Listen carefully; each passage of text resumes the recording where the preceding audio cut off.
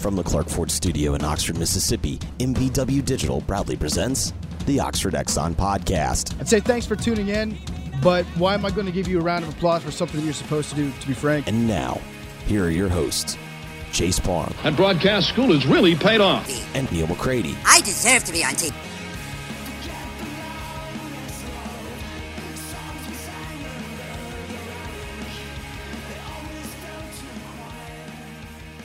Welcome to this Friday edition of the Oxford Exxon Podcast. I'm Chase Parham, and a couple guests for you today. First, you're going to hear from Scott Prey. He's the lead audio engineer for ESPN Monday Night Football and NBA coverage on ESPN as well. He's going to talk to Neil a lot about if no fans are in the stands, the way things can be different for sports on television moving forward. So good stuff there with Scott. And then also you're going to get a good bit of the conversation that we had on Thursday night with Chris Malloy, the Ole Miss men's golf coach, hung out with us for our hand raise guys special. We had a wine tasting. You can find all that on YouTube. But we kind of pulled out the part with Chris for when he was just in the room with us chatting about a number of things, a good bit about coaching, about The Last Dance. We go through that a pretty good bit, about some of his thoughts on college athletics at this point as they're starting to ramp back up. Looks like there could be a decent chance of fall sports this fall as well. So we talk about that and much more with Chris Malloy coming up on the show. So those two interviews comprising today's podcast. The podcast brought to you every single day by the Oxford Exxon, Highway 6 West in Oxford. Remember, Memorial Day coming up on Monday, a one-day only special, $25 for 2 slabs of ribs, $33 for 3 slabs there at all Blue Sky locations in Mississippi, including the Oxford Exxon Clark Ford Studio, 662-257-1900, Clark Ford's in Amory. They will take care of you. Corey wants to be your truck guy, wants to be your car guy, so give him a call, get a quote within 15 minutes, and let him handle your car buying business. And then also Scott Prey coming to you from the Rafters Music and Food Hotline, Rafters on the Water, back open. Check out them for a number of great dishes as they have outside seating and a good place to get back into the flow going to restaurants there with Rafters on the Water. So we'll kick off the podcast now with our interview with Scott Prey of ESPN. Scott, welcome into the show. Appreciate you spending some time. How are you? I'm good, Neil. Thanks for having me. So you do a lot of NBA production. You do a lot of NFL, Monday Night Football, that kind of thing. I guess I'll start here, and I'm not asking you to give away state secrets, but what are you kind of hearing from the ESPN, from the NFL, from the NBA as to what the summer might look like? Well, from all indications, the NBA certainly wants to restart their season, possibly, late June, sometime in July, and do it in 1 or possibly 2 locations. They're still talking about finishing out the regular season and then going straight into the playoffs. And then what I hear, the NFL really wants to start on time with preseason starting in August. So it could get interesting here latter part of the summer if both of those are happening at the same time. So I know you've done a lot of NBA. You've also done some NBA Summer League. I would think that Summer League stuff is the best preparation for NBA games played on without fans, played in a pretty intimate environment. If they play in Las Vegas, if they play in Orlando, I would assume that like they might play at MGM Grand, for example. There's not going to be fans in the arena. It's not going to be a big NBA arena like the Staples Center or something that we're used to. Do you have enough experience doing that to feel confident that, hey, we can make this a pretty good television product? And then what are the things that concern you? Well, that's a good point that Summer League would be the closest replication of what we might encounter. However, there's actually a pretty decent fan base that attends the Summer League games. And you compare that to having no one in the stands, it's really a huge difference. There's a couple of things that concern us. Well, I think you have to look at it from a few different perspectives. The first perspective would be that of the players. There's a reason they call it home field advantage, right? Yeah. The players feed off that energy of the crowd, and then from our announcers, I was listening to I don't know if you saw Brian Gumbel's show on HBO Inside Sports. He had our NBA announcer Mike Breen, and also had on Joe Buck and Jim Nance. And Joe Buck brought up the point, that he likes to hear that crowd, that fuels his energy, and it's true for all the announcers. As the excitement of the arena builds, their excitement builds. So, and that translates also to the home viewer. The crowd is really an integral part of the whole experience. That if it's not there, it's going to be a completely different animal from that standpoint. And then there are some technical challenges that are also associated with it. There's one good side of it. If I'm mixing a show and I'm not competing with a large crowd, that big noise floor, then I'm able to pick up more cool sound and stuff off the court or the field, because I don't have the competition of that crowd. So I can hear the bounce of the ball better. I can hear the kick of the ball better, whatever it may be. And that's good, but it also opens up a couple of problems. One is a problem for me as a mixer, as an engineer, as I use that bass crowd bed when I'm changing mix sources, when I'm emphasizing going from one mic to another, that covers my mix, so you don't hear me making those transitions so much. But the bigger problem I think it also opens up is there's quite often some colorful language, yes, that emanates from the floor or the field. Especially in an NBA environment, because you are so up close. I was just thinking of the math. There's rarely a time that a player is not 10 or 12 feet from a microphone on the floor somewhere. So that in itself becomes a problem, and if you have to beep that out, censor it in some form, makes for a little bit of choppiness. So you're saying that often the language is not something along the lines of, "Why, LeBron, that was a very nice shot that you just made." It's a little more colorful than that, and occasionally they drop some words in there that you would need to try to dump out. Correct. Yes, that does happen. It certainly does. How would you do that? I mean, as someone who's been near the floor a handful of times for NBA games, and I know exactly what you mean. The language, it's just the way players play.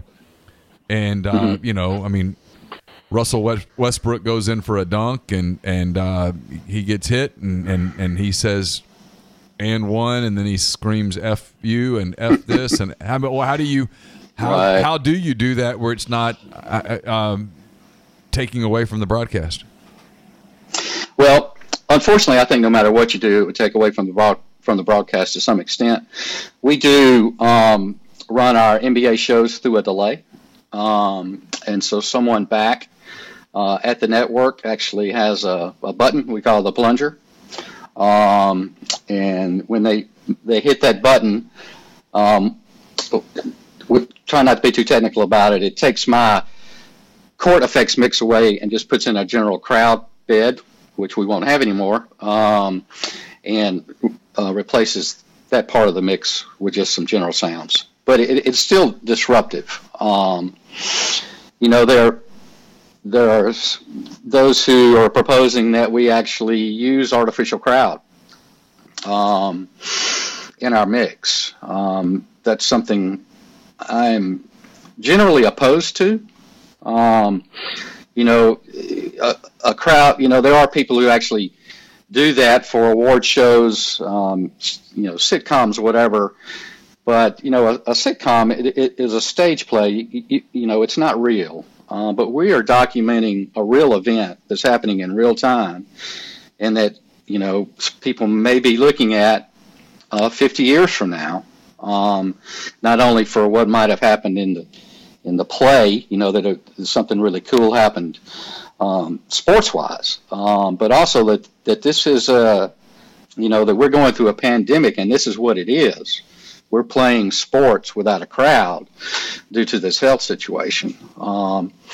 So for a couple reasons, those reasons, I'm opposed to that. I've been doing a little bit of research and some places across the world that are starting to open up Fox Sports Australia, with their football starting up, they come up with some cool ideas to actually integrate with the House PA, for the House PA to kind of take over the crowd, not pumping artificial crowd in, but swelling up and down the music, or what music is played at what point, to emphasize excitement. I think that's a pretty good option. I was just reading, the German soccer league, European football over there. Bundesliga. Actually, Bundesliga, thanks. I couldn't pronounce it. They are actually offering the viewer an alternative, a dry, without crowd broadcast, and one that is supplemented with crowd. So, and I think, as far as the company I work for, ESPN, ABC, those decisions will probably be made at a very high level in the network. How we actually implement that is yet to be determined. There's so many moving targets right now. Everyone's kind of writing the book as we go. It's going to be interesting. It's funny you mentioned the announcers and having to generate excitement. I've watched some of the Korean baseball organization games that ESPN has done, and the announcers obviously are back in the States, and they're in different markets. And Eduardo Perez is very good, and some of the guys that do it. But you're right. There's a certain, and with Korean baseball, it feels appropriate. There's a certain laid back kind of, hey, we're watching this game. No one really cares who wins. Latte Giants versus the NC or whatever it's called, Dinos. But yeah, it's baseball. Let's talk about it, and we can have some fun. And it's been kind of, like I said, a laid back presentation. If tonight were the NBA Western Conference Finals, and let's say it had gone by chalk, and it's Lakers Clippers at the Staples Center, it's going to be electric. It was going to be, the announcers were going to be pretty jacked up from the opening tip all the way to the final buzzer, and that's the intensity that, as a fan, and I'm certainly an NBA fan, that's the intensity that I'm used to, that I feed off of, that I'm into the game. I do wonder how the announcers are going to generate that level of excitement there, if they're courtside, without their commentary being disruptive almost to the play, or if the announcers will be at a remote location. I don't know. And then how do you make that be as dramatic as the stakes should be? I mean, if it's the Western Conference Finals and it's Lakers Rockets or Lakers Clippers or whatnot, there's a certain degree of drama and that's built into that naturally that I don't know that you can replicate when that game's played in Las Vegas in an empty arena and the announcers are in New York or Los Angeles or something calling the games remote. I just think it's going to be such a challenge. It is going to be a challenge, and I think the short answer is I don't think you would really be able to replicate that. It's just going to be a different environment, and it's going to be a different game, unfortunately. And the chances are, and Mike Breen mentioned it on Gumbel's show, when and if the NBA restarts, there's a good chance that, like the baseball announcers for the Korean baseball, that our announcers will actually be at their homes. And of course that presents technical challenges of its own. I just was on a webinar where all that was being discussed. And the technology, of course, exists for that to happen. You're seeing it on, virtually every news show now and sports shows, that the talent, as we call them, are at home. But unfortunately, I don't think you're going to be able to have that level of excitement without the announcers on site, without the crowd being there. You can do some tricks, like I was talking about with the PA to get some energy up there. With some, scripted times when you play, certain cuts of music, et cetera, et cetera. But unfortunately, the experience is going to be different for everyone involved. What about with the NFL when that gets going? And I don't think there's any question the NFL is going to get going. It's going to get going on time. Mm-hmm. I think as of today, and again, this might change. We're taping this on May the 20th. On July the 20th, we might be singing a completely different tone. But I think if it started today, they would play the games, and based on what they're seeing right now, the games would be played with socially distanced crowds. Do you make the crowd a part of the story, or do you pretend that it's not there and just focus on NFL football? I don't know the answer to that. That's more, I see, whoever the coordinating producer of that show, what are they going for here? I can imagine in the beginning that you would want to document the fact, that there's no crowd here, because you're telling a part of history. But as it goes on, I think then you would want to get away from that. And, we already, on broadcast, when framing camera shots, we try not to shoot empty parts of the stands. We want it to always appear like there's some activity in the frame. But that would be virtually impossible to do, of course, in an empty stadium. So unfortunately, there are no easy answers, and I'm sure however we start, we're going to have to adapt. I'm sure we won't have the answer right off the bat. That it'll be a process of how we develop our techniques and our systems to try to give the viewer the best experience that we can. More people will be watching your product than ever before. I mean, you know what I mean? I mean, when sports comes back, I mean, the one thing that I think's come out of this is we've seen that maybe people don't even care right now about some of the production value. It's just, hey, it's sports, it's live, I'll watch. You saw that with some of the NASCAR stuff last week, where it certainly looked different, yet their ratings were off the charts. You mentioned Bundesliga. It drew a .33 on a Saturday morning in America, which is crazy. Wow. I mean, you know what I mean? I mean, people think, well, that's not a big number. It's Saturday morning in America? The hell it's not. That tells you, I mean, it's like 8 times what it normally is. People are starving for sports, yeah. They are. In fact, webinar I was just a part of not too long ago, we were discussing the fact that we hope that during this process that we aim to keep our production value as high as possible, that we don't take the easy way out, that we effort to our best ability to keep production value at a high level. Last couple of things I'm curious. So what are some games from your career? I know you've been all over. You've worked some huge games. In the heat of the moment, do you ever get caught up in the drama or the stakes, the outcome of a playoff game, of a championship game, or are you able to so lock in on your work that you don't even notice it? I do notice it. I try not to focus on it too much, because then my focus will be in the wrong place and I'm liable to miss a cue or something. But there are certain ones that stick out that they were really good to be a part of. Most recently would have been the Kobe Bryant game, as we'll call it. When the Lakers played their first home game after Kobe passed away. That was a special night. Another of my favorites, of course, being a lifelong Saints fan. The reopening of the Superdome that night.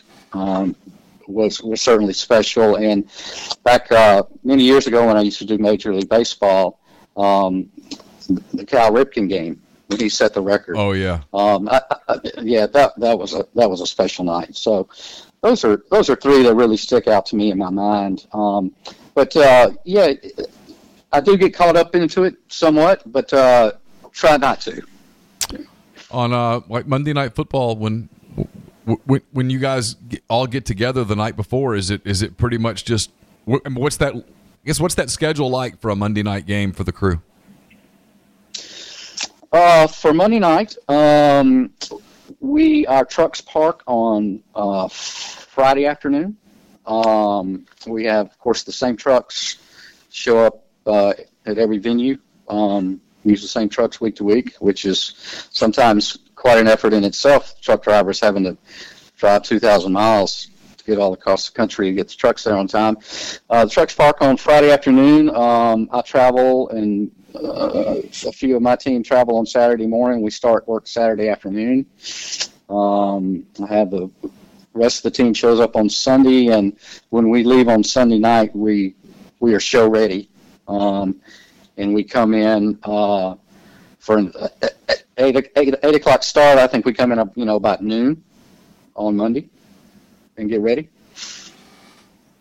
How much interaction do you have with the broadcast crew itself? I know that's been a big topic over the last few years. Who actually is on that crew and some of the changes that get made to it? Who are some of the favorite guys that you've worked with?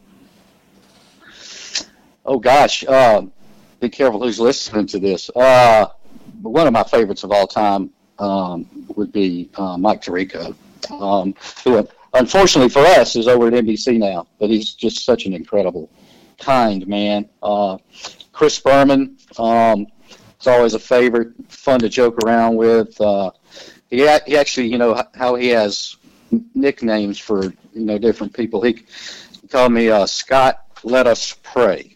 So those, and of course I love Mike Breen on NBA. He's just, he's so fantastic at his job, and just a good guy. But, most of the folks I work with are great.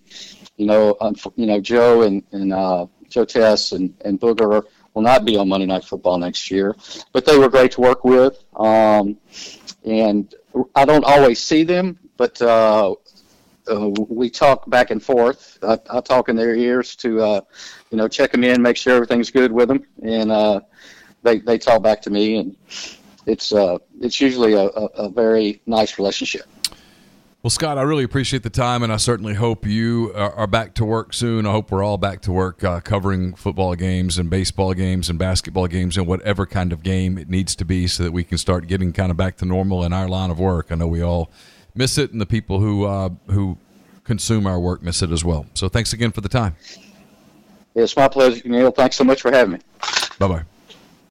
Thanks to Scott and Neil for that portion of the show. We're going to get back right into the interviews. And this time it's Chris Malloy, Ole Miss men's golf coach. Again, if you want to hear all of Thursday night, you can do that on YouTube.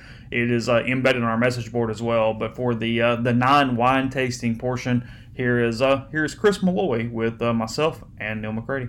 Because everybody knows college coaches cheat. So, I mean, it's all good. I mean, whatever. Work around the rules. Rules, schmools. I'm a golf coach.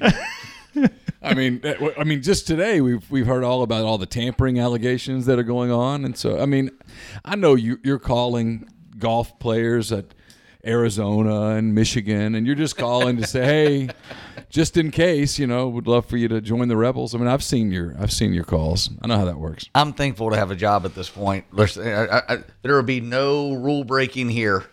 That is one thing. I mean, all jokes aside, I mean, we're going to get to a lot of different stuff, just kind of play around a little bit the rest of the show, but you're seeing schools drop sports, seeing different things. I mean, there is a certain, thankfully for you and everybody else, there's a little more security at SEC schools, the Power 5 schools, where you're thankful, but you're not necessarily right now putting your head on the pillow at night going, hey, this thing tomorrow could get cut, I would think, right? No, I don't think anybody is. Just in life. I mean, I don't care if you're college golf coach, college football coach, you own hotels, you own restaurants. Like, it doesn't matter what realm of life that you're in, what business you're in. It's a tough time right now, and these are all first world problems, right? And as far as where we are and what we're doing as collegiate athletics, you're right. Football is going to drive the boat, and I think we're all, hopeful and optimistic that everything kicks off, no pun intended, on schedule in the fall. But we're just sitting back, especially as a golf coach, and waiting and seeing.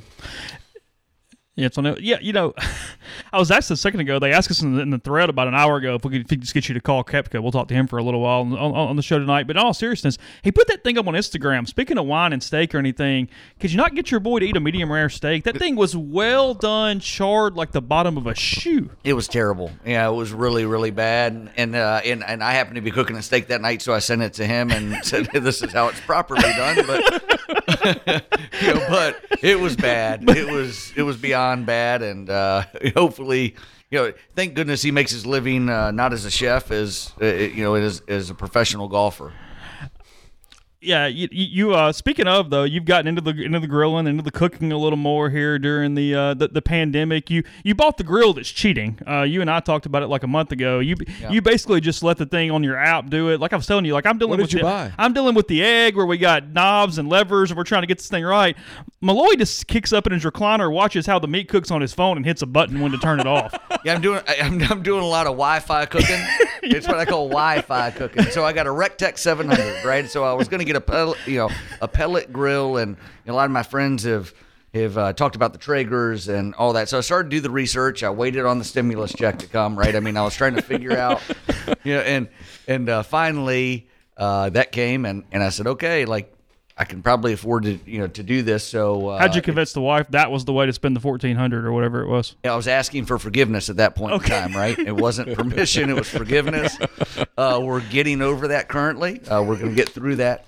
But it's awesome. I mean, and again, I'm not naturally a griller, and I've gotten into it. I had a big green egg, so I kind of latched onto that over the last few years. And at the start of the pandemic, I really latched onto the green egg, switched over to this Rectech, and again, I think if you get that, a Traeger, there are probably a couple other ones that are out there, so I decided to go with that. And it's been awesome, right? I mean, you're sitting back and you're watching. It's a bar graph. It's literally a bar graph. You seen this? No, it shows you. Oh, I'm going to show you. It's off the chart. So I start this thing and I go to 225, and then it has room for two meat probes that connect into the grill, which connect into your app, and it's a bar graph that shows you what it's doing. So I had three Boston Butts on last night.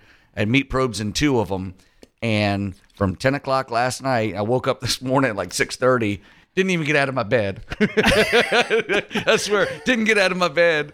And I pulled up my phone. I was like, oh, okay, that's cool. They're 162 and one's at 164. This is perfect. I can go back to sleep for a little while. And I have alarms, when they hit a certain point. So yeah, it is cheating, but it is I'm fine. Perfectly cooked. I mean, I'm telling you, it is perfectly cooked. Correct. I've seen your photos, but you don't get the same. Did you still get the same feeling of accomplishment when you're done? Or going, don't the get hell the same with it? thrill because you don't put the work in. I mean, well, let me tell you something. I tell you what. Let me tell you, boys, what a good feeling is.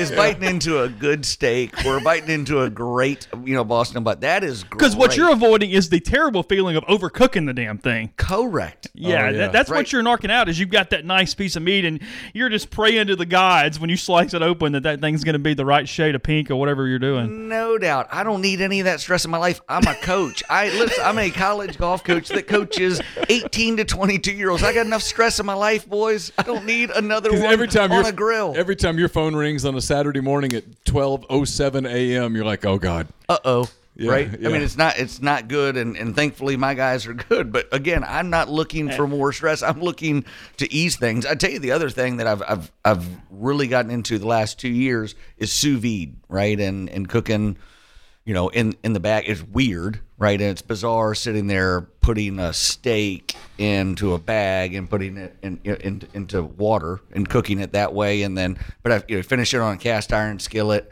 It is. You talk about dummy proof. That's as dummy proof as it gets. But that's kind of where I've gone to doing my steaks on. So you have a sous vide as well? Because that's the next thing I'm thinking about getting. Because you're right. So with steaks, now me personally, I can go anywhere from medium rare all the way to medium, and I'm good. My wife would like for the cow to just barely be dead. And every degree past that is disastrous. And so if I serve her a medium steak, she's upset. I mean, not she won't express it that way, but I mean, she doesn't. She wants it medium rare minus.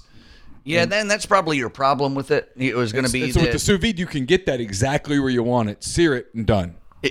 You can get it exactly where you want it, but if you have people that have different tastes, you got a problem. Yeah, you got a problem because it takes so long. Yeah, it's not like you can take that one off the grill. So I think with that, so if I had people that wanted steaks done, different temps, then I would have those meat probes in, and you'd be able to take one off of that pellet grill. I think I don't know. For me personally, I'm not advanced enough in the grilling thing yet. Hopefully that I can look at a steak or and take it off. So I need to cheat a little bit on that.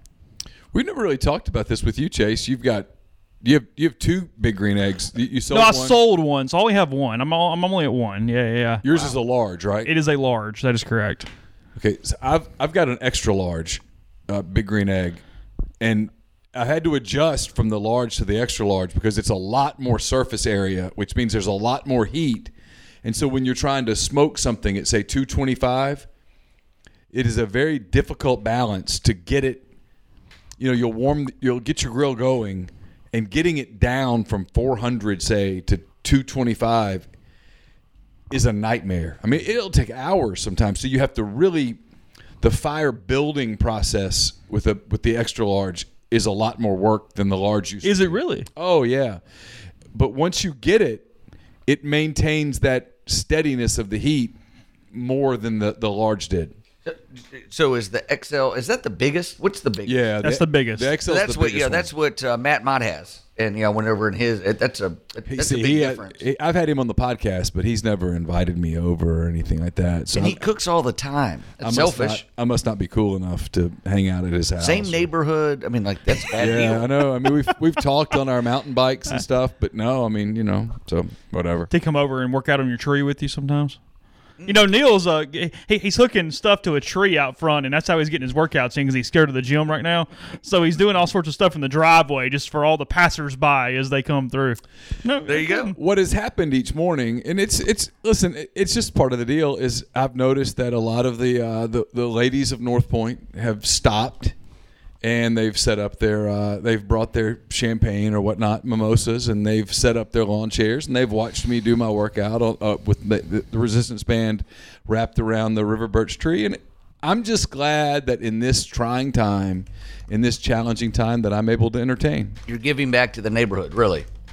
Yeah, it's just what that's what I'm trying to do, and I have developed quite a workout regimen using a resistance band and a river birch tree. No joke, I really have. I've kind of over the last 2 months, I've kind of perfected it, and I'm able to do back and shoulders and chest and triceps, biceps to a degree. I keep waiting for the tree to die, and at that point, I will be. You're expecting the tree to die? No, I'm not. Well, Well, just pulling on it all the time because the bark falls off, and so I'm. The Malloys have a guest house, and I'll just move in. It'll be fine. Golf coach. Of course, we have a guest house. Y'all don't be silly. Yeah, I mean, how much did you when this thing first happened, and people were saying, hey, there's not going to be a football season in 2020, and. Because there's going to be a football season in 2020. That's going to happen. What it looks like, I don't know, but there's going to be one. But a month ago, if you had told me there's not going to be a football season in 2020, I would have said, well, I mean, I guess I can see it.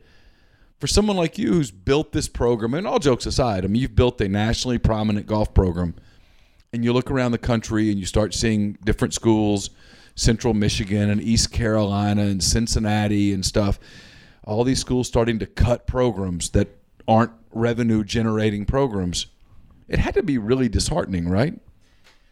Well, I mean, I think it was disheartening from the start. I mean, the most disheartening part was, I have a young team. I have a very talented team. And traditionally, my teams don't play well until the postseason. I'm pretty hard on my guys, throughout the fall, early spring, because I want us to take our lumps. And I really thought, even if you didn't see it in the results, I thought we were starting to play better. And I'm telling you, I know it's easy to say now, but and Chase, you and I talked about this, that this team was turning that corner. We were starting to see, things that they were doing in my freshmen and sophomores. And then to have it, cut off like it was, that was the, truly the heartening part of it, right? And going, wow. I mean, like we didn't get to see the fruits of our labor and turn the corner. Then, to your point, there was a lot of unknown. But if you know anything about me, like I don't freak out about it. I don't fret. Can't control the uncontrollable. I can't. And I preach it every single day to my guys. And I've probably started to believe what I'm preaching, maybe. And I'm not so sure I'm that way, by nature.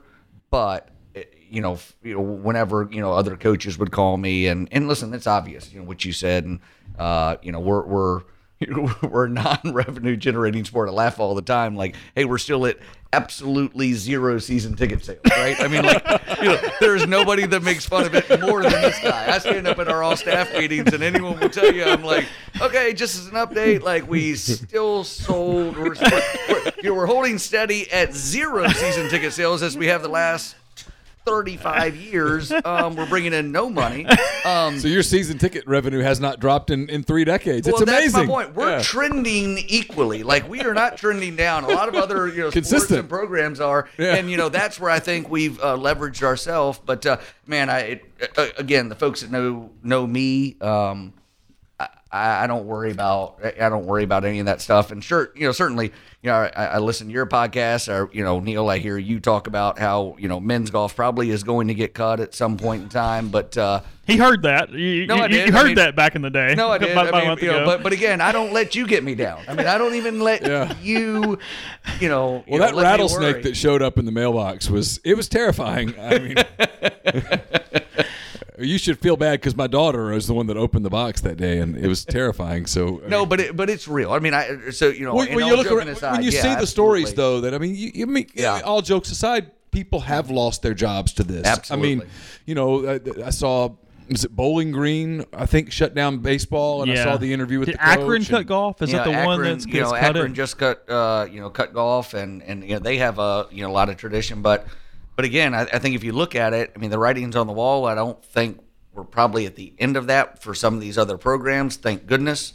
We're in the SEC. But here's what I'll tell you. I mean, to answer your question, the short answer, if a college golf coach in the SEC ends up, losing his job, because of, COVID-19, then I think we're all in a bad spot. Yeah. I think there are a lot of other people that probably have to worry as well. And, we'll see. We'll hope for the best. And again, I couldn't think of a better, conference to be in. I couldn't think of a, better school to be at. And listen to, Keith, he keeps us updated, as coaches. And I know everyone's pulling in the right direction, but there's a lot of unknowns, certainly. You want to open a box, Neil? Yeah, and I have to apologize. I did not wear a jersey today. Yeah, Neil's supposed to be wearing jerseys every time he's on camera right now for whatever reason. Should I put a jersey on just to cover? You want to hand me one and you want to go get a jersey? Cover our base. It'd be weird if you didn't have a jersey on. All right, I'll throw a jersey on. I'll put this. Chris couldn't even bring you a shark hat to wear. So I mean, it's. Mm-hmm. Well, you got to join the Back Nine Club, right, Chris? You want to give a promo there? You are correct. Listen, hey, I mean, y'all are my friends, but I mean, I can't. I mean, you got to join the booster club again. Let's go back to my season ticket sales, guys. I got to make money somehow. They do look good, though. They're good. They are good looking cows. And listen, I get a lot of heat, from people all the time that talk about, hey, you're charging X amount, to join your club. But at the end of the day, we're not selling season tickets, and again, we're a sport that I think we can be good. And if you look at the traditionally great programs, Oklahoma State. Now you have, Alabama has got a tradition now, and they have such an unbelievable, private following of and support of folks that have joined their booster club. That's a lot of money rolling in and helping with their program, helping with facilities and a lot of other areas. You give a Rebel Grow promo code for people to join. I bet we can throw some people in there. We can still get you some bottom line dollars. I bet we can work something out. No doubt, we can get a deal. Yeah, we get some deals going. I'm seeing that in the stream. That's what people are saying. They're talking about it as we go over here. Wait. In all seriousness, I mean, what does that money necessarily go for? Like, what is sort of the from a booster club, from a golf standpoint, what is that typically, just from a generic, what does that do? It goes to a lot of different areas, Okay. right? And it's kind of your nest egg that you can go and I think a lot of it goes to facilities and making sure that you have everything that you need. Okay. I mean, it can be from a fueling station, that we're trying to build to. As you saw the Tosh family short course, Right. redoing our range. We're about to redo our building. It can be different travel needs, right? Team retreats, anything. It's kind of all over the spectrum in our deal. Neil's going to open some boxes here in a second. We've got unboxing. You don't even know what's in these things, Chris. It can be much of anything coming out of these. Do we get to guess? This is from. I mean, you could guess. You're going to be wrong, but you can guess. This is from Goodwill Industries of Central Florida. Okay, so I mean, can we? I think that'd be the fun of it all. Well, guess.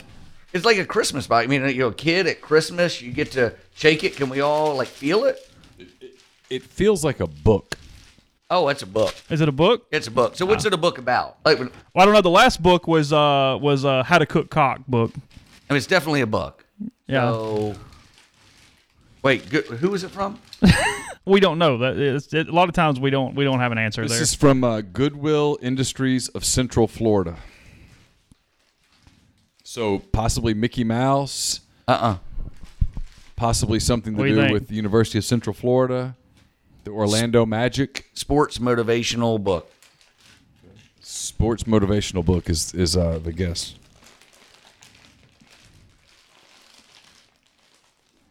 I'm scared.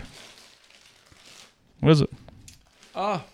Sports motivational book it is. This is a book called Flim Flam. The truth behind the blind faith culture that led to the explosive NCAA investigation of Ole Miss football. Rebel Grove Book Club. Book for June. I'd burn that thing. It took 3 or 4 weeks to actually get that. I'm surprised. Although somebody had to pay money for it. You have any hand sanitizer after that one? Yeah. You follow all that stuff, Malloy? You're not a big internet guy. Like you're not getting into the mud for all that kind of scrap, are you? I don't. Listen, I'm concerned about what I do, and again, people are crazy out there, and I'm not concerned what their thoughts are. So why did it have a Goodwill thing on it, though? Seriously, where'd that come from? I told you, somewhere in Orlando, Central Florida. It is beautiful cover art. I mean, it's just the whole tampering thing is idiotically stupid. Of course, the players know each other. Are you aware of what's going on, Chris? I am not. Okay. I'm not. I wish I were as blissfully ignorant at this point because. So a couple of state football players are potentially transferring to Ole Miss, or at least in the run. They've gone to the portal, the whole deal, and a state media member is claiming that Ole Miss is tampering because of one of the players' high school teammates, who is Ole Miss, told him he ought to come to Ole Miss. Players can't tamper. Your high school teammate saying go to a school does not mean tampering. But aren't you on the transfer portal? I mean, I'm not. If you're on the transfer portal, if you're in the transfer portal, schools can contact you. But Right. the allegation is that there was tampering before the kids got in the portal.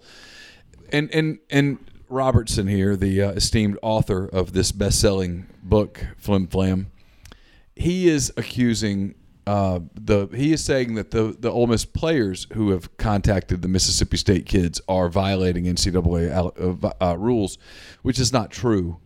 Unless there is documentation of, say, an Ole Miss coach saying, hey, John Rice, give him a call and tell him we want him to be a rebel. Yeah. You know. And I know this is an area that you probably don't feel like getting into, so I'll do this. I'll do this for you. It's the paranoid obsession of some with this rivalry it's getting a little ridiculous. This is a lot ridiculous. I'm assuming it doesn't bleed over into golf very much at this point. No, they're good guys, and again, their coach I have a good relationship with, and no, I mean, and to go back to it, when I was here, those guys were some of our closest friends. I mean, like we played a lot of the same tournaments. We were very regional, so it's hard for me to really grasp that. Can't relate to that very I get well. it. I'm an Yeah, Ole Miss yeah. guy. I went, and bleed red and blue and all that. I don't really get it. And hopefully it gets to a healthier spot at some point. For sure. Still toxic. No matter who the coaches are, still toxic. And hopefully, do you guys agree that with Leach down there and Kiffin here, that potentially helps it? From a school standpoint, yes. Yeah. You just got to keep it's the media crap. Here's the thing: is that Matt Luke and Joe Moorhead were civil. Yeah, absolutely. Yeah, They were okay to each other. I never sensed that the two of them were about. Yeah, we're a long way from the Freeze, Mullen kind of whatever school related stuff. Yeah. It's been a while since then. Well, and you can I think if you look back to it, as you can see how it trended to a bad spot. Hopefully, with Matt and Joe Moorhead, even though they're not here anymore, that helped turn it in the right direction, and these two now will continue to do that. Yeah, I mean, it's difficult for me to imagine a scenario where Kiffin and Leach are screaming at each other over the. I agree. Over the egg. Mullen started it. They'll probably fly to Florida together when the season's over. Yeah, Mullen started it. Ole Miss escalated it. Mississippi State escalated it again, and then it got ridiculous. Yeah. I think it's going in the right direction. I really do. What else you got now? This is a. Looks like another book. It's another book. It's from Reach Around Books in St. George, Utah. Okay. Why are we getting so many books this week? Usually it's Caps. Caps has been our thing so far. Any guesses on what the book is? I'm scared of this one. Have you played any golf, Malloy? Or you actually get out there any? I am playing more golf. I played 6 rounds of golf in 2019, and I've played quite a bit since this all started. I play about every Friday. So Kermit you've got your little grudge match going. Oh, don't it's you? a bad deal, boy. Yeah, tell the people. Oh, it's a bad deal. So Kermit and his son-in-law Fletcher Johnson, a hell of a golfer, who is a great golfer. He played at state. I think he's won the Mississippi Am before. He's won the state Am. Yeah, and an even better dude, right? Uh-huh. I mean, he's just he's the nicest guy. So they've started to come over on Fridays. So Kermit, myself, and Luke Chambly, and I have taken them on, and for whatever reason, Luke has turned into a god, on this deal. And when I tell you, they have been grudge matches and trash talking from the first tee, and thank goodness, with the exception of one of them, we got them pretty good one time, but the rest of them have come down to 18, and then 2 or 3 of them, if we've had 5 of them, 2 or 3 of them have gone to extra holes. Okay. The comebacks, we've had chip-ins on 18 and all that, and the they got to get us donuts in the morning. Donuts in the morning, that's the thing. And it's a bad deal. My kids like it, but it's been a blast. It's kind of kept us in it. And again, the reason I stopped playing golf is, if I'm not playing at a higher level, or if there's no competition, you get bored. I get bored. I get really, really bored. So, and I can't play with my guys because they're a lot better than I am. So we've had a blast. It's been cool. So we played about once a week. Well, I think I asked you, we played in a charity scramble together last summer, and I think I picked you up, and I said, how many times you played? And you said 3, and one of them was at Augusta National over the last year. I think that would have been your year. And I was like, well, shit, Chris, okay. I've played good places. No, I didn't complain about where I had played. I just said I haven't played a whole lot. Okay. So I'm telling you, in that one year, and I don't know if it was before or after, I've had 6 rounds of golf, and it was, 2 at Augusta, 1 at Seminole, 2 at Pine Valley, and Tupelo Country Club. That was like Tupelo Country Club, something like that. It was crazy, So again, not playing a whole lot, but my son Cash is just turned 5. He's pretty darn good at it. He loves it. I mean, he wants to play every day. So I need to start playing. I will start playing, and it'll be fun. I think I'll love playing with him. What do you got, Mr. McCready? This is a book. It is written by Bamisi Tayanita. Oh, that's got to be Spank the Monkey. It is called Spank the Monkey Lends a Hand. Oh, yeah. Have you read this book before? Mm-hmm. Have you? Whoa, what? What's the deal? This is called Spank the Monkey. Lends a hand. It is a book about it's a work of fiction. I'll read the first few pages. If you find yourself alone with much to think about, call Spank the Monkey. He'll come by and help you work things out. Just the other day, while walking on the farm, Spank the Monkey stopped to look in Farmer Johnson's barn. The air in there was warm. It smelled of salt and sweat and lotion. Way back in the corner was a constant, steady motion. The farmer's arm was moving fast. His hands, they looked so worn. Spank the Monkey stepped right up and helped him shuck his corn. Okay. Your mind was in a bad place there, Parham. He was just helping with the corn. Spank likes to visit Grandpa, who loves his magazines. He has the first one and the last and all the in-betweens. He flips right through the articles until his fingers blister. What he really likes to do is look at all the pictures. When Grandpa gets excited and messes up an issue, Spank is there to save the day with a box of tissue. So is this a kid's book? This is a kid's book. Yeah. Vinny has a job making sauce for pizza pies. As he cooks, he likes to watch the waitresses go by. Vinny grabs his hard salami and he hides it from the boss. Then he goes into the pantry to make some secret sauce. Vinny makes a lot of sauce. He whips it up by hand. Spank has seen the waitress. He can understand. How long is this book? No? We're about halfway through. I thought you were doing 3 pages. Yeah, moving on. Yeah. Yeah, we can go to the next. You're lulling me to sleep here at this point. Yeah. So that'll go on the bookshelf behind. Which book took more work, Flim Flam or Spank the Monkey? Well, now that's probably fewer grammatical errors in that one. Well, there's no question that Spank the Monkey is better written. Okay. Yeah, these are the ones I'm interested in now, like the bags. This is from Spirit Shop in Detroit, Michigan. It is made out to, the address is Neil Mac Dubuque. I have a thing for the state of Iowa, as you know. I've never been to Iowa, but I'm a fan. You got a helmet. He watches a lot of Big Ten football, and then when we need like random town in the country to just pull from to make a point, it's always Dubuque, Iowa, for some reason. That's the one we go with. Appears to be definitely T-shirt. Do that, yeah. T-shirt. See that. How about that? That's a great T-shirt, though. I don't know what The Dubuque Rams. It appears to be the Dubuque Rams 2020 track team. This is fantastic. Amazing. Good quality, too. Oh, that's good. That's good. Oh, yeah. Mm-hmm.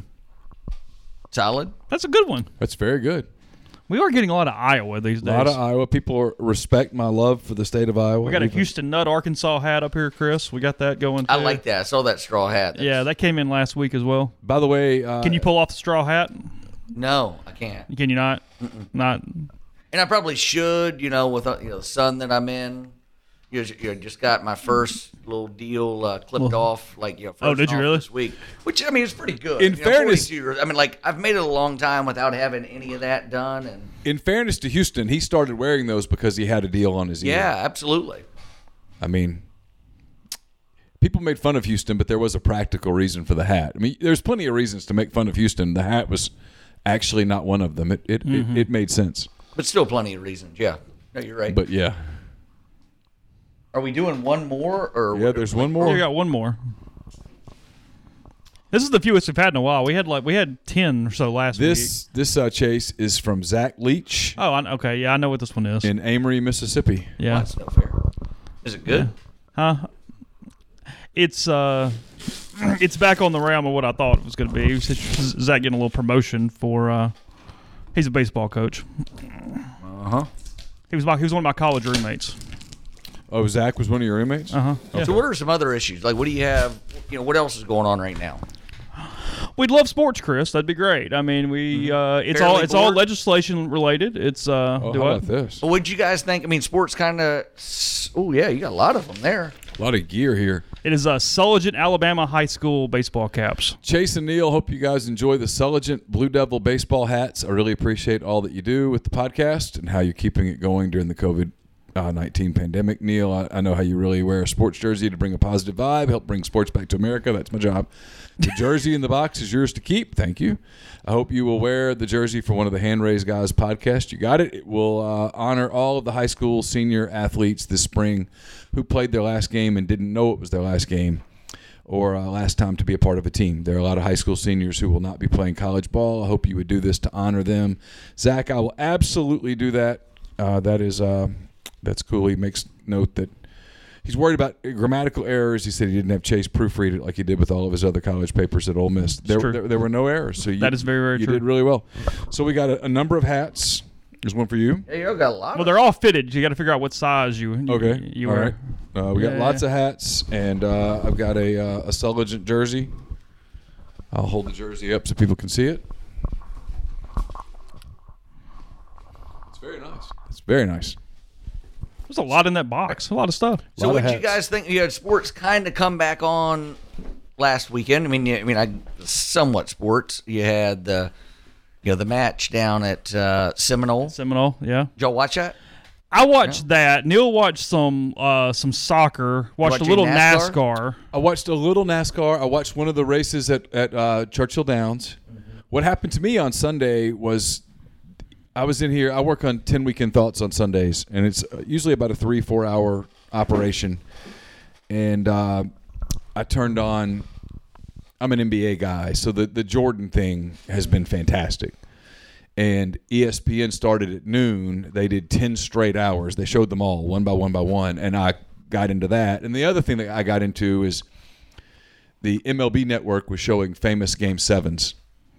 And they showed the 1979 Game 7, the Willie Stargell game between the Pirates and the Orioles. And I was telling Chase, it was I was 9 years old at the time. It was one of my first real sports memories, begging my parents, can I stay up and watch this game? And it was Howard Cosell and Willie Stargell hit a home run off Scott McGregor to win the game at the old Baltimore Stadium and Memorial Stadium. Yeah, and so it was kind of. I grew up an Orioles fan. So. Did you? Yeah, and Al Bunbury, the Orioles center fielder, was one of my favorite players. I guess because I had his baseball card and I liked their hat, and. But I remembered that game and cheering for the Orioles that night, and the Pirates won, and so I got lost kind of going down memory lane. And then they showed the greatest game that's ever been played in any sport ever, Game 7 of the 2016 World Series, Cubs and Indians. And so I had to watch that because it was on. Otherwise, you don't dare not watch it. We had a meeting with Ross the next morning after Game 7 of the 16 World Series. I picked Neil up, and he was still drunk at 9:30 the next morning. He was he was completely hungover, maybe drunk. Like, as you should have been. No doubt. I mean, so I watched that. I didn't. So on Sunday, I had actually intended to watch some of the golf, and then I got down that rabbit hole, and it didn't happen. But I've watched some of the Korean Baseball League. The baseball's not bad. It's not. It's fine. It's fine. Yeah, it's not MLB. I've enjoyed the broadcast. It's been one of those deals where I didn't know it was a thing. I mean, to be honest. Yeah, this week has been the most encouraged I've been. Yeah. It's very clear the NBA is going to come back. I was listening to some NBA stuff today, and give them some credit. Unlike Major League Baseball, who appears determined to potentially commit suicide here and not start because of money during a pandemic, the NBA is like, hey, you know what? There's a lot of money on the line. Let's do everything we need to do. What do we need to do? Let's do it. You want to send some of us to Las Vegas and some of us to Orlando? Cool. Let's go play. It's not ideal. There's going to be an asterisk by it. But you know what? Let's get our money. Let's play. And the NFL, to its everlasting credit, is the king for a reason. And the NFL has said all along, yeah, we're going to start on time and we're going to play. I don't know what the stadium will look like, but we're going to play. So that surprised you with MLB, doesn't it? Right? I mean, it surprised me a little bit. It should. Look, I love Major League Baseball. I love it. But the owners and the players, the level of distrust is so unhealthy that they can't understand that this is an opportunity. This is what I've been saying. They're in a sport that when you and I'm probably a little older than you.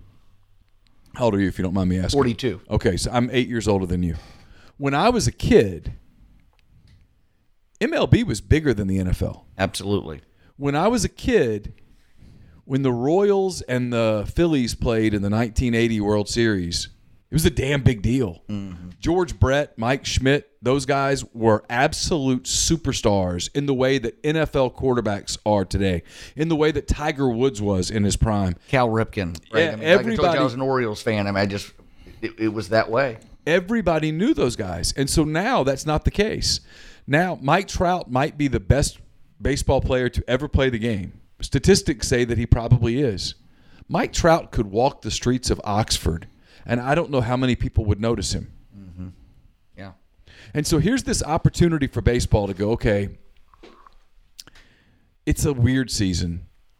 Whoever wins the championship, they're going to get a trophy, and they'll hold it up and whatnot. And the other 29 teams are going to go whatever.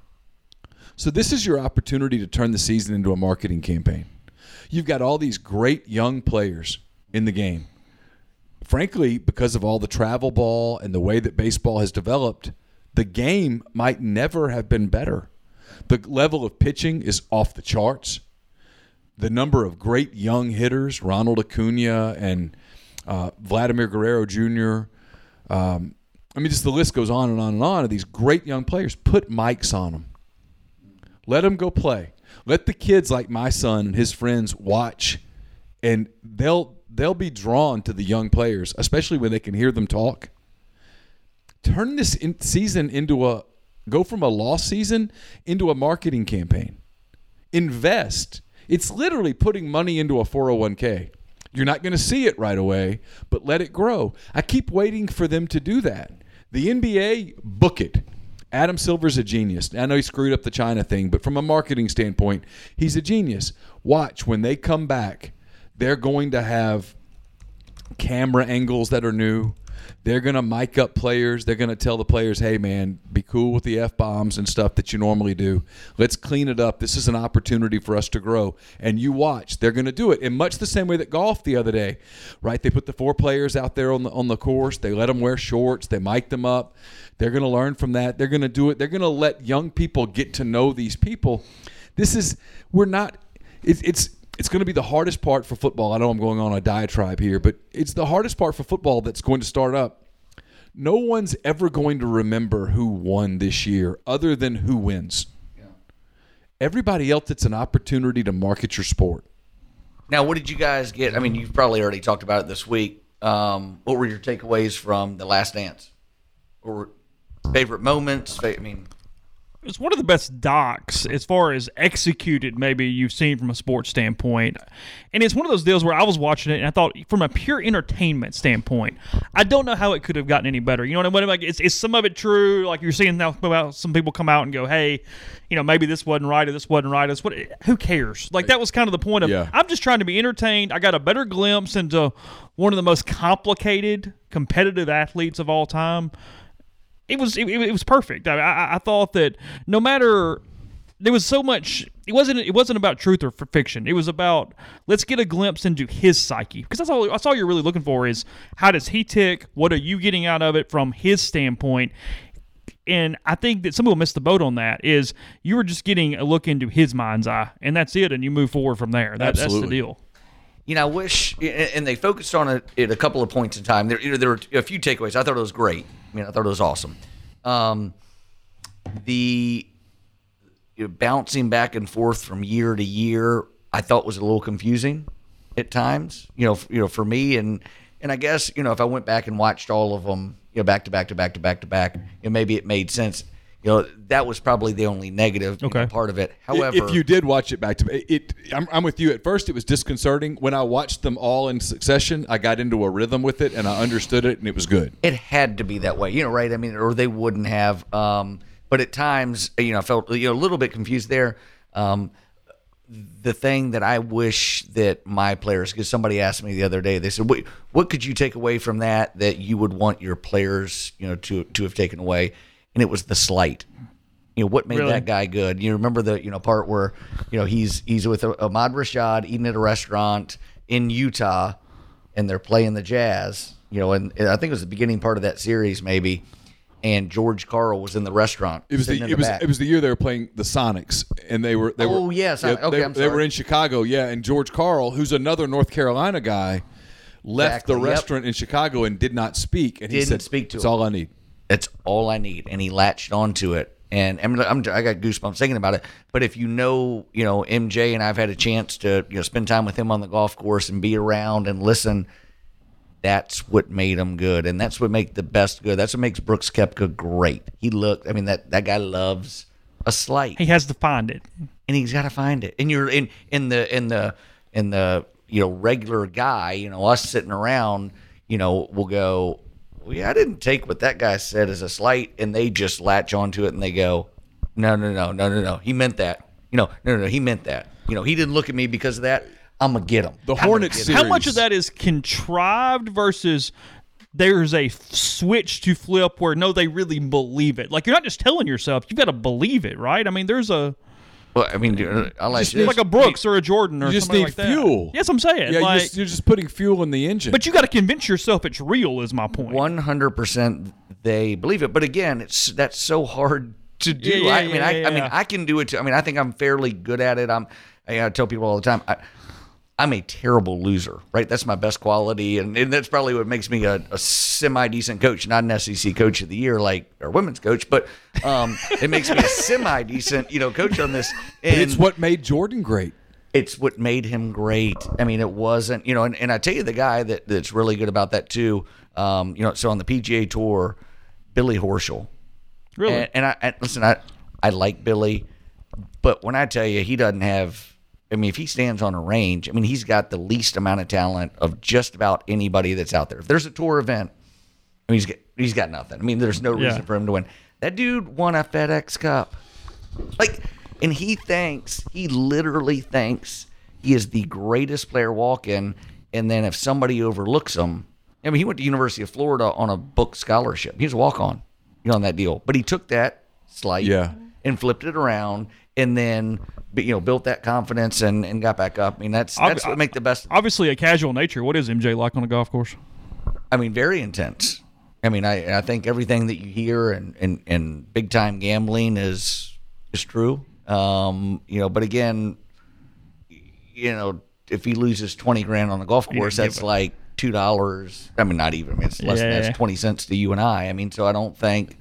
He thinks a whole lot about it, but it's something's got to get him going, right? And if that means it's $50,000, if that means it's $1 million, if that means it's $500,000, there you go. He was disrespected. You know what struck me a little bit, and the documentary was about Michael Jordan. Obviously, they started it to build it around the Bulls, but it was about Jordan. But you got a glimpse into the genius of Phil Jackson, the psychological genius of Phil Jackson. Here's this team. That Dennis, think about this for a minute. We've covered coaches. I covered Nick Saban for a little while. Dennis Rodman leaves in the middle of the Eastern Conference Finals and skips a practice and goes to a wrestling event and wrestles and the whole deal and then comes back and plays. There was a part of Phil Jackson that seethed, but there also was a part of him that said, it's okay. I got this. How many coaches would have had the emotional and intellectual wherewithal to ride that wave to its conclusion and not blow up and turn it into something even bigger inside the team dynamic than it was, because it was something they were all talking about. Yeah, and I think to your point, it's going to take a mature coach, someone that's comfortable in their own skin, but so think about the alternative. That's how he was, to your point, what a genius he was, that he sat there. He knew that he wanted to do that, right? He knew he wanted to leave. What was the alternative? To say no? And then you're done. I mean, you freak him out. Yeah. So it's not like him leaving was an ideal. Like that sucked. I mean, I'm sure he was going and he was having heartache no matter what he says, but it was better than the alternative of, stuff's about to hit the fan. Yeah, Jordan made a great comment. He was actually on a golf course. It was right before the finals, not the finals, but the playoffs began in '98. And Jordan's teeing up. It's him and Ron Harper and some dudes. And Jordan makes a comment that Phil understands we needed a day off. And, he said a lot of other coaches would have had us practicing today, and we'd be a lot of pissed off players. And to me, you go back and look at Phil Jackson's career, and people go, oh, well, he benefited from having great players. And there's no doubt. You're obviously better with a great player. You're going to win more golf championships with great golfers than you are shitty golfers. But look at the egos that he managed over the course of his career. He managed Michael Jordan. He managed a Scottie Pippen who was underpaid and knew it. He managed Dennis Rodman. He managed Kobe Bryant. He managed Shaquille O'Neal. He managed Kobe Bryant when Kobe Bryant was pissed off at Shaquille O'Neal for being out of shape. He managed Kobe Bryant post Shaquille O'Neal. Remarkable. I mean, really remarkable at how much of an absolute genius he was. His understanding of the human psyche, his understanding of the absolute highest level of athlete and being able to get the most out of them, being able to drive them to the brink but not push them over. To me, that's someone said, what would you like to have seen more of? I'd like for them to go back now. Okay, let's do this a Phil Jackson thing. Yeah. And I'm all in on Michael because Michael's the GOAT. But now that we've done that and we understand him better, I'd love to have more of the Phil Jackson footage to understand exactly what it was that he dealt with over those years. And as a coach, I mean, that's what I watch, a lot of as well. So I'm glad you really said that. And, it's like people ask me all the time, and listen, I'm not comparing being a college golf coach to Phil Jackson managing the Bulls. But managing people is managing people. It's managing people. And, people like, we'll have a terrible round of golf. And think about it. I'm coaching, when we're at a tournament, 18 to 22-year-olds playing golf. I mean, first of all, they're 18 to 22-year-olds. I don't know what's going to happen. I mean, I didn't know what I was going to do on a day-to-day basis. Well, and you're more psychologist than coach half the right. time. And then especially in the game of golf. So, I mean, you walk to the golf course, you talk about stressful, you don't know what's going to happen, good or bad, anything, so you get out there, but, we'll have a bad round of golf and, people go, I'll get home that night or and I'll get texts from people and say, whoa, I don't even want to know what you said to the guys tonight. I'm like, man, I hugged them. Listen, I'll have my guys' asses a lot. That wasn't the time. It wasn't, after they had a bad round of golf. Now, if they made a bunch of terrible decisions and acted like jerks on the golf course, then may have something to talk about. But if they went out and just didn't play well, didn't play well, right? I mean, maybe it's basketball and because it could be a girlfriend thing. It could be something happening at home. It could be just, hey, I woke up in a bad mood, or you just missed a bunch of shots. Yeah, right? I mean, and it doesn't have to be us. Like it'd be a quarterback. If you have a quarterback that comes off and he's practiced hard all week, he's doing the right things, making the right reads, just didn't make the throw. Are you yell at him? Like, I don't know. I mean, the best coaches I've ever been around in my life, they know, to your point, to go, okay, I mean, I got a time. I mean, I'm telling you, the hardest I am ever on my team is after a really good round of golf. And it may be after some of the best rounds of golf, just to get their attention back and whatever. But after, they just didn't have a good day, no matter what sport it was. I mean, that's not when you want to get them. And Phil was just the best of the best at that. Yeah, he was a genius at it. It was, and this documentary was just Jordan. You didn't even see the Kobe stuff, the Shaq stuff. There's a lot there. It's just remarkable what people say, well, anybody could have won with Jordan. Well, he was the only one that did. People say, well, anybody could win with Kobe. Well, he was the only one that did. Did you guys see the stuff going around social media today with Karl Malone? Like the post-interview deal, he had a cigar. Yeah. I thought it was awesome. Did you see that? I hadn't seen this. No. It was great. It was part of the interview, but they didn't show it. They didn't put it on The Last Dance, and he's got a cigar, and he looks like you would think Karl Malone would look like right now. Big beard, and they said, what comes to your mind when I say Michael Jordan? Michael Jordan? And the poor guy's going, okay, so was it be competitor? He goes, no, Michael Jordan played for the Bulls. And the guy's sitting there, he goes, man, I don't know what you want me to tell you. He goes, take me back to that. Tell me about that game 6. And he said, why? Why should I? And it was awesome. And so but he gets it out of him. He says,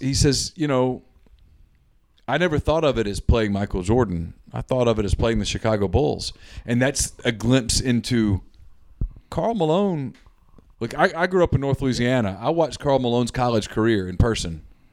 Karl Malone was a badass. Right. Karl Malone was a stud. So that's what made him good. Yeah, and so when he's on the floor, he and John Stockton, they're not looking at Michael Jordan going, "Oh my God, that's Michael Jordan." No, they're this close. Karl Malone doesn't look back at it and go, "Well, I lost to Jordan." He looks back at it and goes, "I was right there, and I didn't get it done. I'm man enough to admit that I didn't get it done." And you realize that's one of the things that struck me about the documentary. Charles Barkley, greater than anyone gives him credit for. Reggie Miller, an absolute freak of a player. An offensive genius, a guy who could score at will, who could put up 15 points in 2 minutes and get red hot and take over an NBA game. And then Karl Malone, John Stockton. If you take Michael Jordan out of that era, just change one thing, the butterfly effect of just let Michael Jordan go be a baseball player instead of playing basketball. We view Stockton and Malone so differently today. We view Reggie Miller so differently today. We don't just view probably Reggie Miller as great shooter. We view him as champion. It's amazing what a title means for a legacy and how many people Michael Jordan deprived of a title. I mean, Patrick Ewing probably gets one over He that absolutely stretch. gets one. Yeah. I mean, That John Starks, that they would have had a little run. Yeah, the Knicks would have had a run, and who knows what Houston's run would have been. It's just, Jordan he just single-handedly put a team, but it was more than him, though. It was Pippen, and I mean, Steve Kerr was a great player, and Harper was one of the best defenders in the history of the game. Harper was great. I mean, I think he's probably one of the more underrated guys there. And they went from Horace Grant to a lull where they didn't win to Dennis Rodman, where you had a defensive rebounding guy. There was more to the Bulls than just Jordan. It was, I don't know, but I'll tell you what. I think if we end up getting back to normal from a sports standpoint, and this fall we have college football, we have the NFL and baseball in some shape, form, or fashion, and maybe the NBA finishes in this made-for-TV kind of a deal, I do think we'll look back as sports fans and say, that Jordan documentary, those 5 weeks, that was a hell of a bridge. It kind of gave us something. It's made a lot of people feel good. Well, I'll tell you this, my son's 13. And on Sunday night at 10 o'clock, he came down. And now Carson loves the NBA. He's up there with the Zion Williamson jersey on right now. He came down and said, "Dad, that was awesome." And I thought, how cool was that there's this generation of 13, 14, 15-year-old kids out there that never saw Jordan play. They got to see that, and they're like, oh, I get it now. Well, and it's the media trope of, okay, now who do you want to see? It's like, no, it was Jordan. Like that was the perfect person. Like, okay, maybe Tiger Woods if he talked. Like otherwise, yeah, sure. There's nobody else that's that compelling. They're not a list of 25 that you go, hey, give this treatment to. No, there's not 25. This is Jordan Jordans. treatment. Yeah. I mean, Jordan's Tiger Woods, Jack Nicklaus, Babe Ruth, Lou Gehrig, Jackie Robinson, Kobe. I mean, we're talking 10 people. I mean, in the history of sport that are that compelling that, I'm in. Mm-hmm. I mean, people here, Tom Brady's not one of them. As much as he's one of the greatest quarterbacks ever, someone said, we're going to do a Tom Brady documentary. I'm like, I'll pass. Yeah. I mean, we're going to do a Kobe documentary? In. You're going to do Tiger? We're going to get true Tiger? All in. So who are you doing it? I mean, for the NFL, who would I don't think there is a human right now, like active at least. I mean, you could. Gotta be. It doesn't have to be active, but I mean, in the history. I mean, a guy that would be really good if he would Brett Favre be compelling? Peyton Manning. You think Peyton has there's enough there? If you got raw with Peyton. Really? Yeah, if you could get raw with Peyton and see just how much some of the losses to the Patriots killed him, the way that he drove himself, the way that football from an early age was just his defining thing. He's got the genes, right? He's got the last name that may have that. But isn't it amazing that the loser of all those head-to-head battles, but between him and Tom Brady, would probably be the more compelling deal. And I agree with you. This is good actually. On our live stream, Lawrence Taylor. Yeah. Yeah, and someone else says Barry Sanders. I'd be in on Barry Sanders. Here's what's interesting with Jordan. They left his personal life out, and I didn't care. Yeah. If you were to give me the Peyton Manning story, I'd want the personal life. Mm-hmm. How did being you impact your marriage, impact like I'd love to hear Olivia, because there's this, it's considered sort of a, we don't know whether it's mythical or fable or whether it's real, where Olivia Manning was upset when Peyton Manning chose Tennessee because she was afraid that her son chose a football factory and that he would go be a football robot. And what she really wanted for him in college was to go to college and maybe kind of have Eli's experience, where you had a few beers and some girls chased you around, and after a while you settled into football and you played and stuff. But she didn't want him to go be a football robot. Now, I'd love to get to the truth of that. Is that true, or did you really think that way about your 18-year-old kid? I mean, I'd love to know some of those things. He would be interesting, but I mean, here's the thing. We talked about this with baseball. Is there a single player in Major League Baseball today that you would watch a documentary about? No. No, off the top we're of my talking head. about we're struggling to come up with one in the NFL. So certainly, And see, and I could do this with current NBA players. Who would you watch a documentary of? I could name 5 that I'd be interested in. Well, true. I mean, I think with Kevin baseball, Durant. Unfortunately, the only thing with baseball, if I went back and picked somebody, it would go back to for all the wrong reasons. It'd be a Mark McGwire. Well, that's what they're doing. That's what they're doing. They're doing the Sosa McGuire thing from 90. Was it 98? I didn't even know. Yeah, okay. I mean, I'd be in on Ken Griffey. Yeah, Griffey. But again, we're talking. We're not talking current players. That's where Major League Baseball's failed to market their current players. Yeah, that's In 10 years, will people care about a Bryce Harper win? I don't know. Probably not, based on what we're looking at right now. wow. Yeah, I mean, so Bryce is with the Phillies now. Yeah. Yeah. I had to think about that. That's how bad. I mean, I think ESPN is doing a Tiger one this weekend, but he's not involved in it. It's completely third person. I mean, I know I'm a Cubs guy, but think about this for a minute. In the 80s, if the Cubs had Chris Bryant and Anthony Rizzo, and they'd won a World Series, these two really good-looking, smart, articulate, funny, good dudes, they'd be superstars. And they're stars, don't get me wrong, but you wouldn't list Chris Bryant or Anthony Rizzo as one of the top 20 celebrities in major American sports. 30 years ago, they'd have been in the top 5. They'd have been superstar. I mean, think Andre Dawson was a superstar back then. Yeah, right? I mean, it's my guy. It's amazing how much that sport has failed to market itself. Yeah, that's a really good point. So when you think any of your stuff resumes, you have any idea as we're kind of closing? Again, I have no clue. I mean, I know that I think we made a positive step in the right direction of the things we're starting to hear this week, and hopefully getting football back sooner than later. And then here's a good part about our sport. We don't normally come back until the week before school, and we don't start until the first week of school anyway. So if there's one coach that's probably overly not stressed about it, it's me. You got some time. Yeah, exactly. We have time. My guys are out. They're going to spend the next couple of months, playing golf tournaments and doing what they do every single summer. I mean, I think our point of stress right now is hoping that they have some of these amateur tournaments to play in throughout the summer, and that is a good point. You're the one sport that stayed legal this entire time. So yeah, they can't even in baseball. I was talking to people and they said, well, it depends what state you're in, whether they can get out and throw it around or whatever. But for the most part, golf courses have been open. I mean, be smart, but they could still practice and play and have a normal existence. All of our guys, and knock on wood, if had their golf courses open, they've been fine. We have a kid back in Finland.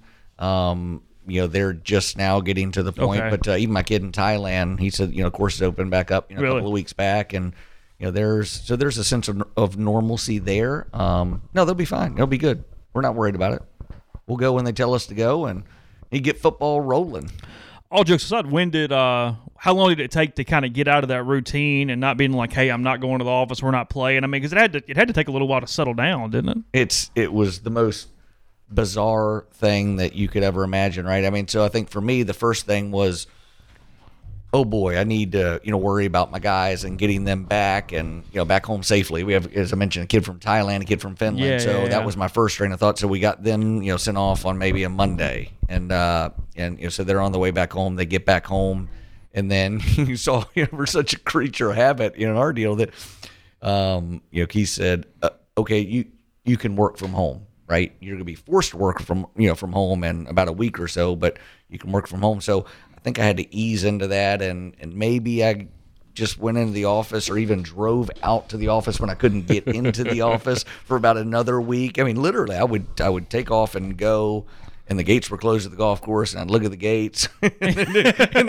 then drive around a little bit, and then come back home. My wife would go, "Where were you?" The office. I thought you said it was closed. It was. It was. I just wanted to confirm that it was closed. I mean, I wanted to make sure it was closed. And the hard part for me is, in our sport, and I'm not saying to feel sorry for me because there are a lot of people with a lot bigger problems, but right now we're just so used to recruiting, and we do have some free time, usually in the summer, but we're going to recruit about 30 days at least, in the summer, and we got nothing. I mean, you're just kind of going through the motions, and it's not like until June 15th in our sport, we can't even call 2022 prospects. Oh, okay. So the guys that were able to recruit, like eligible class-wise, we can't even call. So pretty bored. Again, goes back to the cooking. And the cooking. And I better be good at cooking. The cheating on the grill. Well, you're going to be really good with that one. I better Dang, be. Chris. If I'm not, I'm really giving up. That's fair. You'll be wanting the egg again in 18 months. You'll be like, hey, this is too boring. Just too. Yeah, I'm not big for challenges in that deal. Like I said, I got enough surprises in my life. Shoot, I'll take easy. Okay, good enough.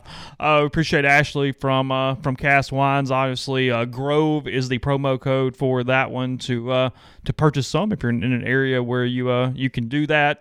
This will be the Friday podcast where most people are listening to it as well, and then we'll be back next week. More interviews, still probably some in studio stuff as normalcy is beginning to kind of return a little bit. Thank goodness. So we have that, but we appreciate Chris, appreciate Ashley for giving us a little bit of time today, and we'll talk to you again very, very, very soon.